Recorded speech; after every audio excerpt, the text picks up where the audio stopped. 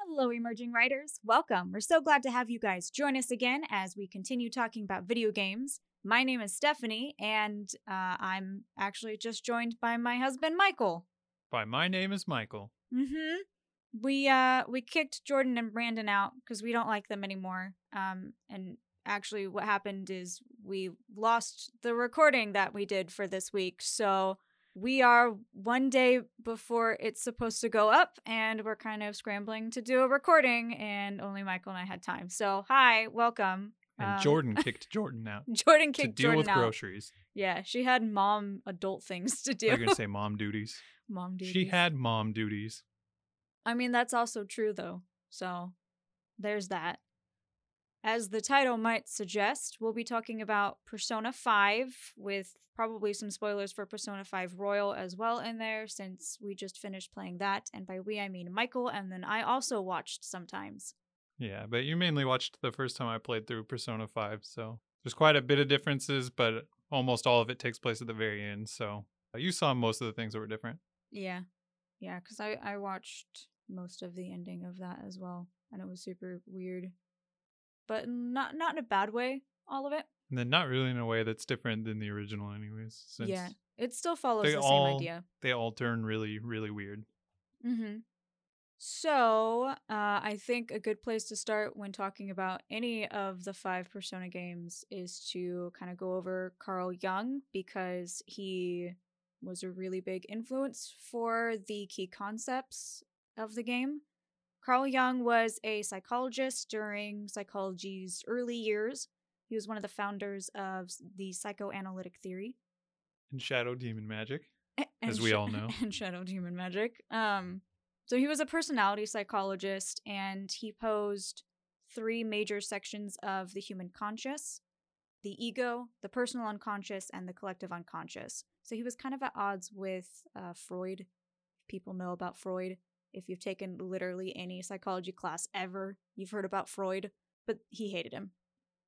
So I'm all about Carl Jung. Yeah, if you want to hear somebody talking good ass, you're going to want to listen to anything Carl Jung has to say about Freud. Even when he wants to credit him for something, it starts out with like at least an indirect dig at him of like, well, he hypothesized incorrectly, of course, and then he'll go into like whatever he was explaining.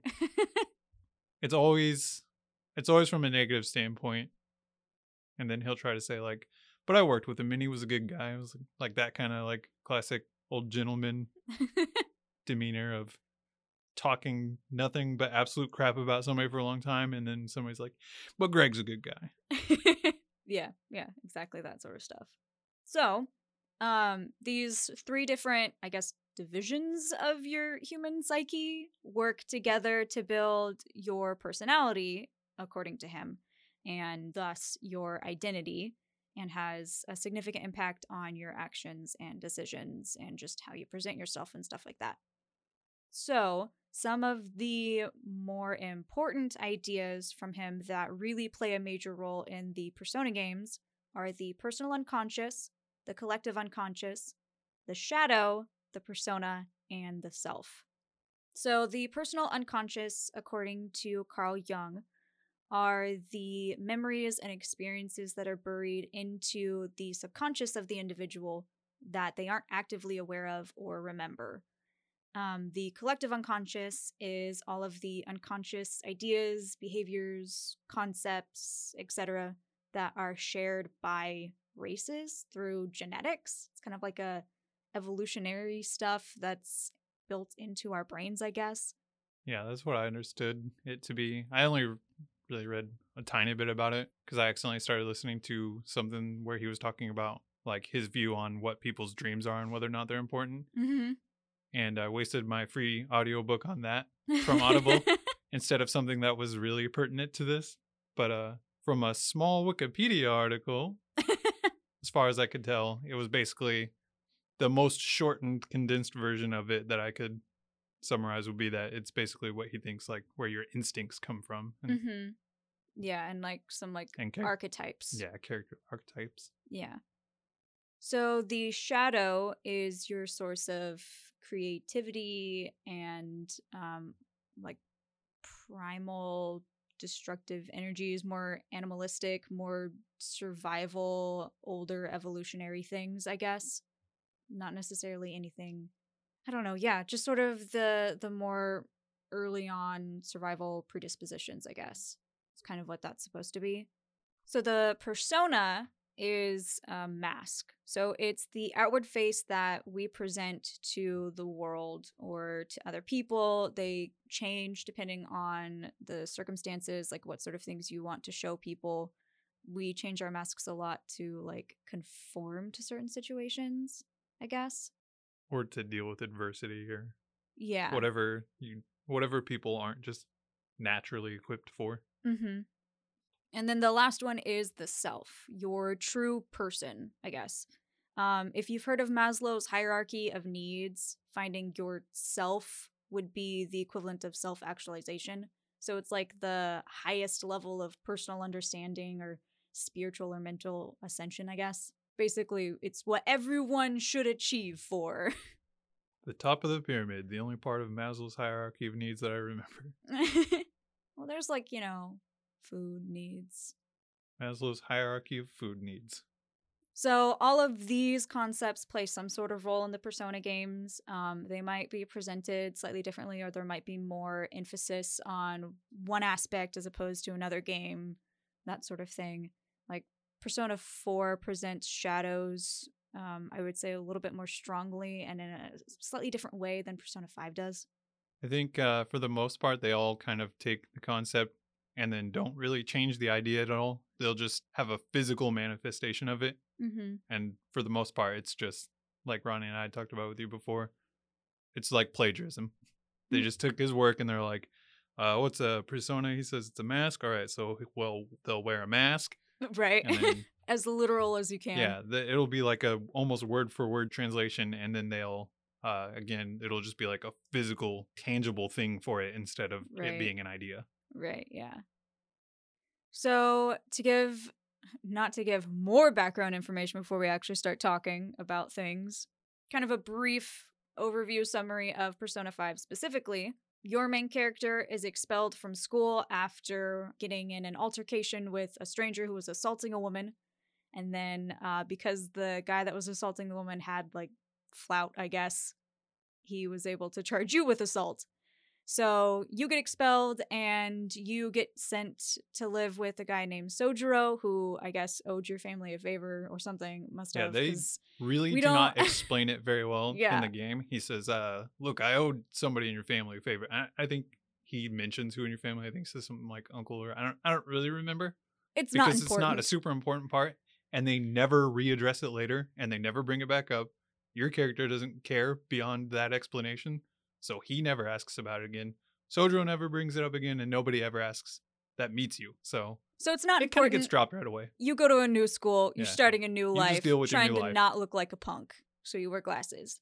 So on your first day of school, when you're walking there, you run into a kid named Ryuji, and you kind of end up showing up to school together, except school isn't a school. It's now a castle for some reason.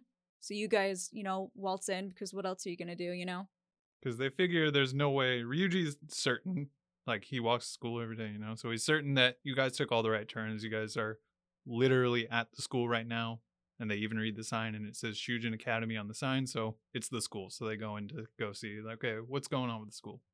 And that's when they find out that, what is it, a sports coach? Yeah, he's the PE teacher, and then he's also the basketball coach and the volleyball coach, and then was heading up the track team when Ryuji was on the track team. But I don't know if they just don't have a track team anymore. Again, another thing that since it's I not, think they have a track team. They well, it's like if you finish the character arc through Ryuji, then they bring the track team back together. But I don't know. Oh, okay. They're not super clear about it. Gotcha. Because it's not important. It's not the main story, so they're just kind of just like your family details. Just the important put on thing the back burner. Is that teacher's an asshole and is abusing the students that he's coaching and potentially trying to elicit sexual favors from some of the girls. They could leave that a little ambiguous, I guess. Yeah, for a little bit. They kind of they eventually outright say it, but they like dance around it for some reason at the beginning, like while they're trying to make you hate him for some reason, they're kind of making that like an Maybe iffy he thing, just like beats them up. maybe he only hits them, Only. and then later they're like, there was sexual assault too. Right, I missed that part. Anyway, so your character finds himself in a position where he needs to decide if he's going to step in during another scene where, like, there's something going wrong and he can step in and help, and he has to decide if he's going to.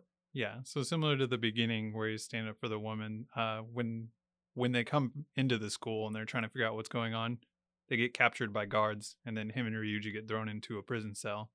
And then in the prison cell, that's when you find out everything bad about Kamoshida because his shadow comes over to see who they caught, and he knows who Ryuji is, so he's like, you piece of crap or whatever, he just hates him also. So Yeah. so then you get a lot of Ryuji and Kamoshida's story out of the way there. And then Kamoshida is gonna kill him, and your character is sitting there watching, and you're going to be executed next. So your character is put in the same situation that he was at the beginning, in terms of he can either sit there and watch something happen that he is obviously going to be deeming an injustice. I mean, I think while Kamoshida is distracted with Ryuji, he could leave. I think the door is open. Ryuji told him to run, but I mean the guards were there, so. But I mean, essentially, he And the had guards were holding him the against the options wall. of like step in and do something, or don't put yourself in that position and just leave. And that's when we're introduced to our first persona, where our character, who you can name, so eventually he gets called Joker, so we're just gonna have to refer him to that because it's Joker's the only real his name. nickname for when they're Or in you. the metaverse. They call him you in real life. Or that guy. That guy, yeah. So that's where we're introduced to his persona, and we find out that he has a rebellious spirit, and that's who he is as a person. So he ends up ripping off his mask of, like, I don't know what the person his weaker self. Yeah, the person is that what they say. society expects him to be, which is someone who doesn't get involved, doesn't step forward and say no to injustices, I guess. So he rips that off, and it's bloody and gory and all cool and psycho looking, and then he gets his cool guy outfit, and his mask is back. But this time it's his persona mask. I think they weren't thinking that part through necessarily with keeping the outfit in line with the lore. But whatever, it looks cool. Yeah, I don't know why they wouldn't have at least like them have a different mask to rip off than what they eventually end up wearing. Yeah, because it's the same thing. They definitely designed it to have masks to look cool, and then also Yeah. because later on they're like keeping their identity a secret or whatever, that anonymity thing. But they rip off their like normal person, not their happy selves mask, and then it's the same one they wear while they're in the like metaverse stuff.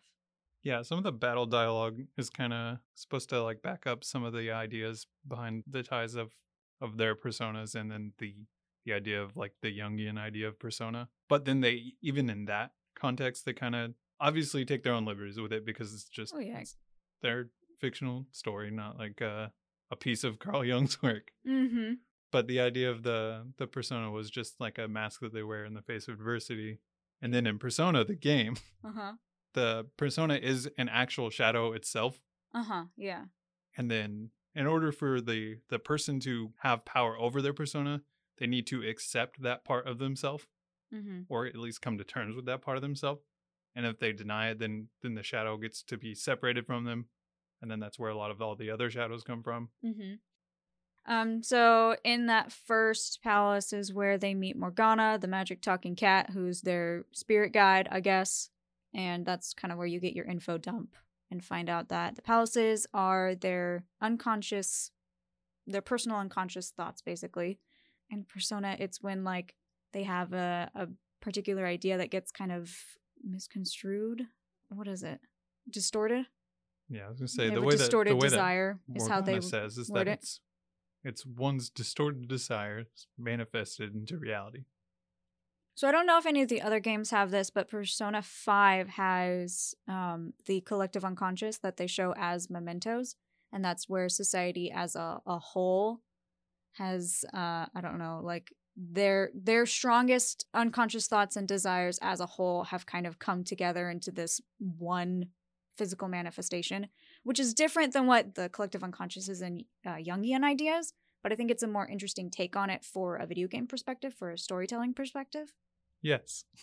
I don't know what to add to that. It's just I think it makes sense that they made the change that they did if they were really set on using the idea as a whole. Or like, I can see how you could read the word collective unconscious and be like, oh, I have an idea for that. Yeah. That you would actually make it an actual thing. Yeah. And then making it something that you can physically go to and visit. Well, I mean, like, the interpretation of what it even is. Because in Jungian psychology, the collective unconscious is just like your evolutionarily provided information, basically. In this, it's the strong desires and thoughts, unconscious thoughts people's of actual all unconscious people. thoughts. Yes, it's like literally what it says. It's like when you have really strong emotions and for some reason they just actually create a thing. Which is a thing that happens in stories for some reason. It's like what is it? It's a concept ESP? that Carl Jung does talk about a lot, though, is that like that people struggle with the idea of not having like a physical tangible thing for things. Like if you don't have an explanation that makes sense, then people just like get rid of it and they don't care about it or they won't try to learn it. And that also the idea of magic is just kind of like also innately just built into people. And that's why everyone comes up with like stupid phrases like the whole like open sesame thing, is that as soon as people reach a point where there is no logical way to move past something, then their instinct is that, well, let's try magic now. Any known logical way. Yeah. Because there's always the potential of, I just don't have enough information to understand, which a lot of people don't like that idea and just sort of throw it away. I don't know. But then when the doors don't open, you have to use magic. And he's right. Have you heard the story that phrase comes from? That one in particular? No. Yeah. Oh, okay. It's an Arabian story. Well, I figured since I've heard it in Aladdin, but that's pretty much my only... Yeah, there were a lot of references in Aladdin, though, that had nothing to do with the original folk tale. Yeah, but I was right, so it was pretty close. So they did good. I guess. So anyway, the story itself just sort of follows that same basic rinse and repeat. They go to a different palace with a different corrupted person, and they have to steal their most precious treasure to change their hearts and then make them remorseful of whatever they were doing that was wrong and corrupt. And then they do that until the end of the game. And I would say that the main point of the story, I would argue, is to discover yourself. Like the Carl Jung self, that self-actualization. Like that's the journey that your character is set to go on, and the reason why he's given the power that he is in order to fulfill the role in the story. And that by the end, if you have maxed out your relationships with all of your friends and confidants and stuff, and collected the like tarot cards, the arcana or whatever, that's him like discovering his true self and becoming a more rounded person or whatever. Yeah, the whole concept of the game is your character working on himself, and then not just coming to terms with reality as it's presented to him, but overcoming that, and then striving for his own justice and like trying to reform the world how he thinks. I don't know. I don't want to say how he thinks it should be because it's not necessarily that, but like. I mean, it kind of is though, because he gets to make a lot of calls about things. Yeah, that's true. That maybe one. What is he? 16? Maybe. Maybe like that. It's the one, second year, so would that be 16, 15, 16? 16, 17? 17, yeah. Some 16, 17-year-old probably shouldn't have the weight of to make on his own shoulders. That for some reason all of his friends are like, yeah, you're our leader. You're but he's got a magic snarky. cat. He's got a magic cat to back him up and teach him how the world works. So, I mean. That's true. He does have that. Who's also the best character in the game by a lot. You know, it wasn't intentional, but somehow we got through that summary, I feel like, without having any major spoilers of the story as a whole. It's kind of intentional. Because it's really hard to talk about anything at all in detail without giving away not really the whole entire story, but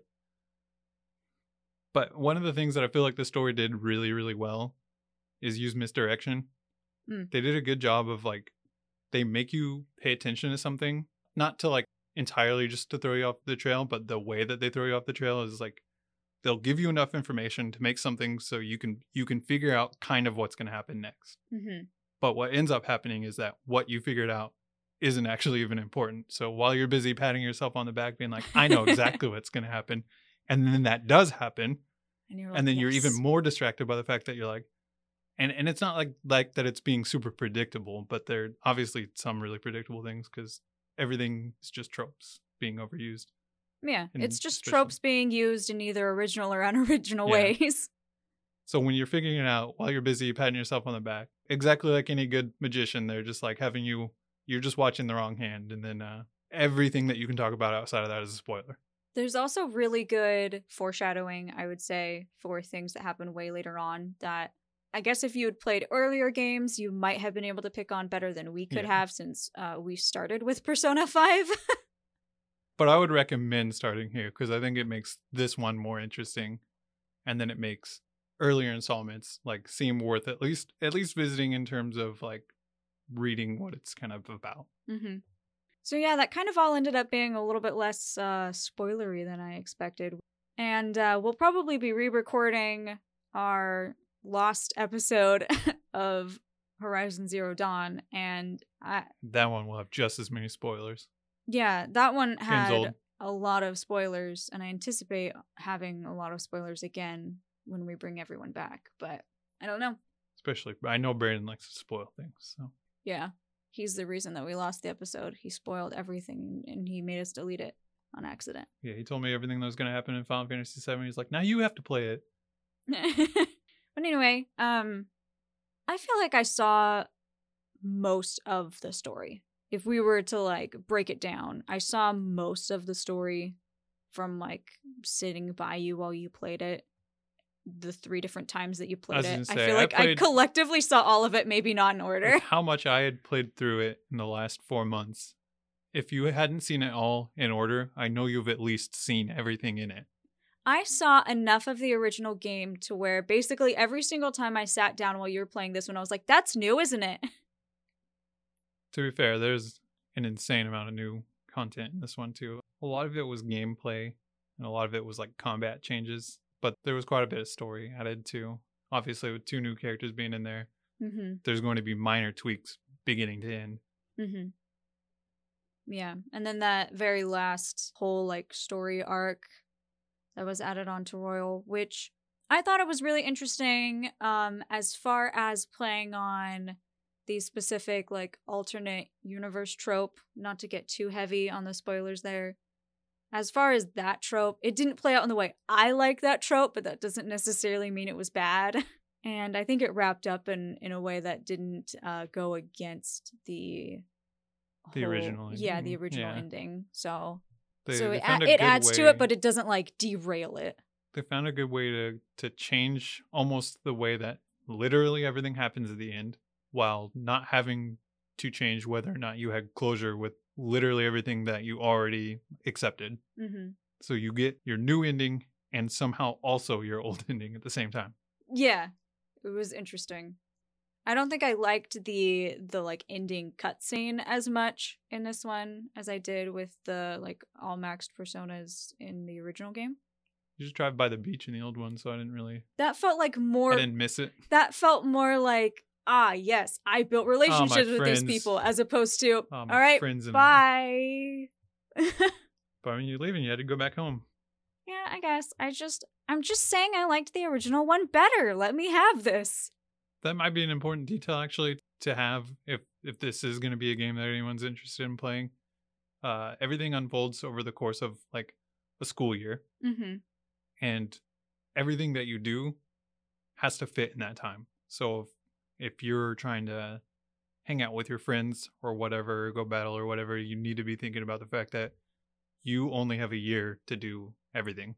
They don't make it too difficult, though, because they give you designated time to, like, all right, go build up your relationships with people. And then when you're in the dungeons, as it works, it's kind of a dungeon crawler. Whenever you're in those places, time isn't passing. So you can sit in there and grind as much as you want.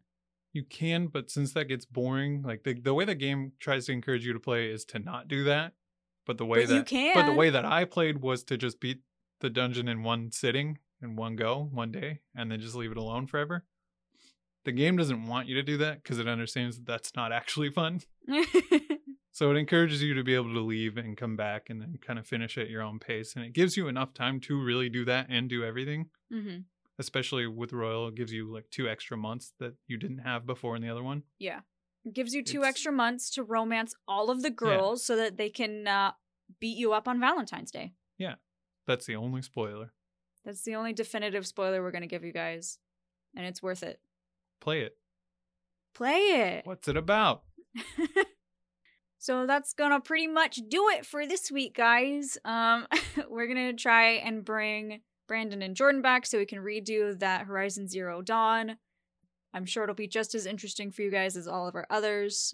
And if you haven't played the game yet, then I guess don't listen. Or if you don't think you'll ever play the game, just enjoy the sounds of our voices in chaos, because it'll be chaos again. If you have played Persona, let us know what you thought of it. If you are a psychology nerd like me, tell me all of the things that you noticed in it about references to Carl Jung that I missed. Hit us up on our Twitter, our Facebook. We also have a Tumblr. And if you're interested in joining our Discord, again, just hit us up on those other places and we can get you added. But otherwise, we will see you guys next week with the big crowd again. Catch you later, gamers.